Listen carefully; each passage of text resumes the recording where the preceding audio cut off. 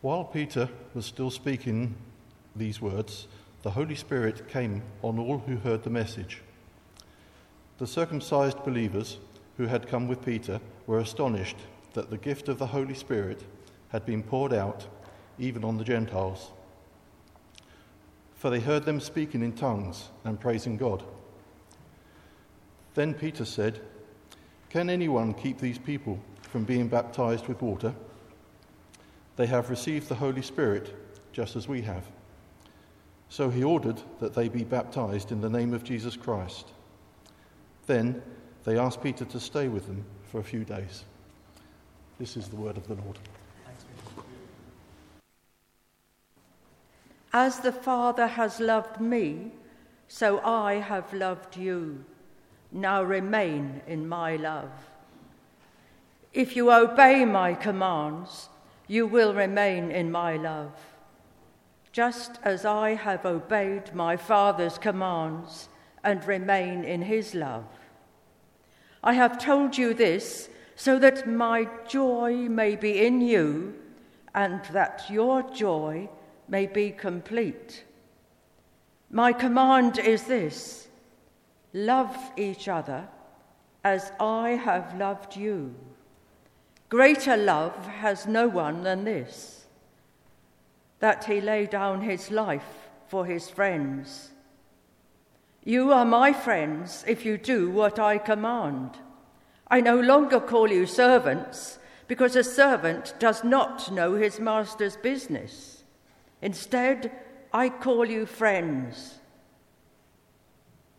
For everything that I learned from my Father, I have made known to you. You did not choose me, but I chose you and appointed you to go and bear fruit that will last. Then the Father will give you whatever you ask in my name. This is my command: love each other. This is the word of the Lord. Thank you, Alison, for that stirring reading of that text. From that reading we've just had from John 15 verse 12, my command is this, Jesus says, my command is this: love each other as I have loved you. Let us pray. Loving God, we thank you for the words that you give to us in the Scriptures, and we pray for your Holy Spirit to come into these words and bring them to life for us, so that we might live for you. In Jesus' name, amen. Many years ago, I remember someone saying to me, as a Christian, you can't necessarily like everyone, but you must love them. And I remember when I heard that came as a bit of a revelation to me, really, and not only a revelation, but also a bit of a relief. That as a Christian, I didn't have to like everyone. And it was a struggle for me at times to try to do that. And if I want to confess, and I do, confession is good for the soul, I have to say it's still a struggle for me today. It may be I feel incredibly guilty, and I feel that because as a Christian I really should be able to like everybody. But I have to say, not including anyone here, but I have to say at times I find that really quite hard. Because there are some people who, I don't know what it is, but you just get on with them, don't you?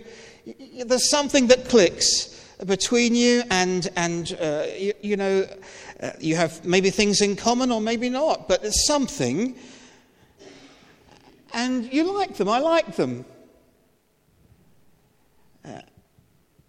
But on the other hand, for whatever reason it might be, Maybe it's a clash of personalities or character or whatever it is. There's something that just kind of rubs you up the wrong way, or me up the wrong way. Maybe something. I don't know what it is, and it's difficult to put my finger on it, but it's something that I struggle really to like them.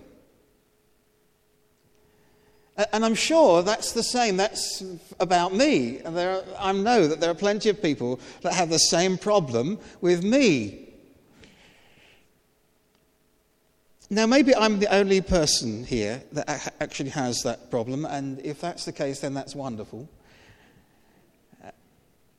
But maybe I'm not. However, I might not like everyone I meet.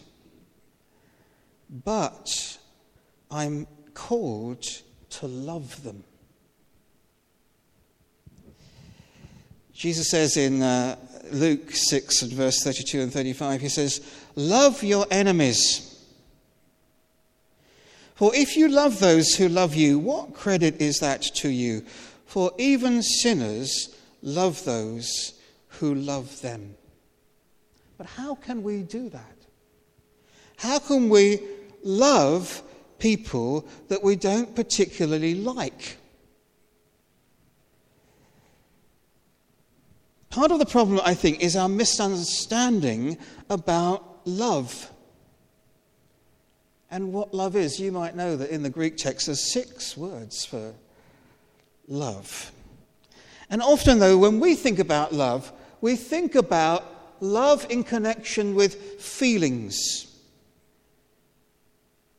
My love for you is something I feel. Love is something that we kind of feel within us. But in the New Testament, when it talks about Christian love, the word, you will know this, the word that is used there is agape love. In fact, throughout John's reading that we had today, when Jesus uses the word love, it is agape love. But agape love is not just about feelings. Of course, sometimes we might have feelings in agape love. In fact, we should have feelings in agape love, and that we feel something towards another person. But agape love does not depend on how we feel. How I feel about you. Agape love is something that goes beyond that. We can express agape love whether the feelings are present or not, whether they are good or bad. The kind of love that Jesus is describing here, and the New Testament talks about, goes beyond simply feeling it. Agape love is love in action. I remember seeing a little text once, and it said, love is a verb. It's something that we don't just feel, it's something that we do. The Bible tells us how we know God loves us is because he sent his Son into the world to redeem us.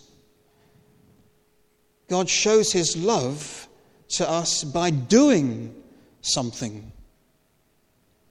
We know Jesus loves us because he gave his life.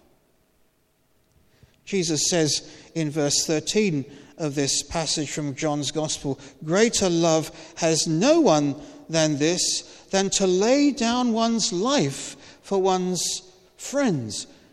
Love in action. The greatest example of love, Jesus says, is actually showing it, doing something about it. And as we began our service this morning, we had those words from Jesus talking about the greatest commandment. What is the greatest commandment? Jesus says, "My command to you is this: love each other as I have loved you." Jesus uses that word command 5 times in that short passage. The question is, though, how can you command love? You can't command someone necessarily to love. You can't simply say, you must love that person. You can't if love is simply a feeling.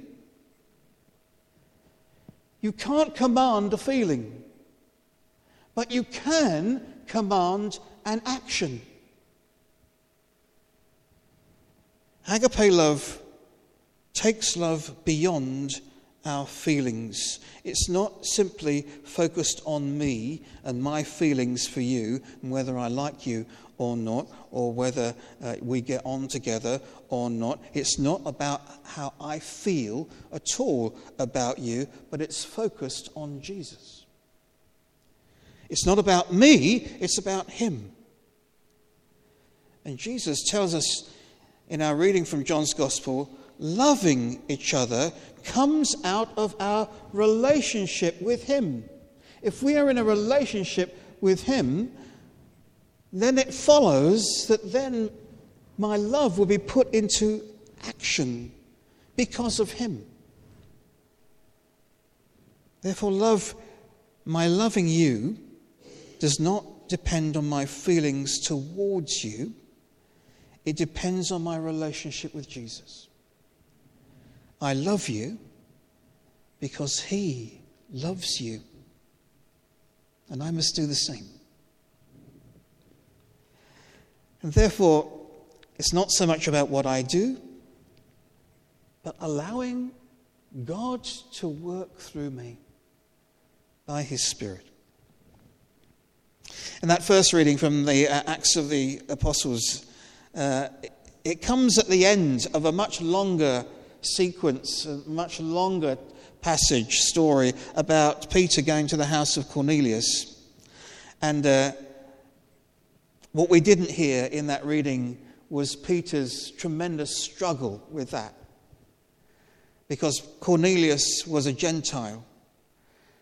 And Peter felt God saying to him, you must go to this Gentile house and preach the gospel to him. And Peter said, this goes against everything that I hold true.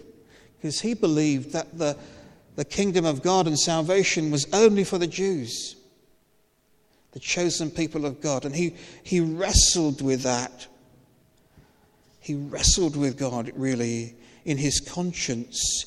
But in the end, Peter comes to the conclusion that it's not about him at all.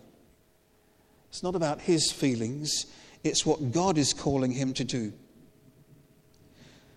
So Peter goes and he preaches to Cornelius and to his household. And as we hear in that reading, then the Holy Spirit comes and they are all filled with the Holy Spirit, because God was saying to Peter, this isn't about you. This is about me. This is about what I can do through you.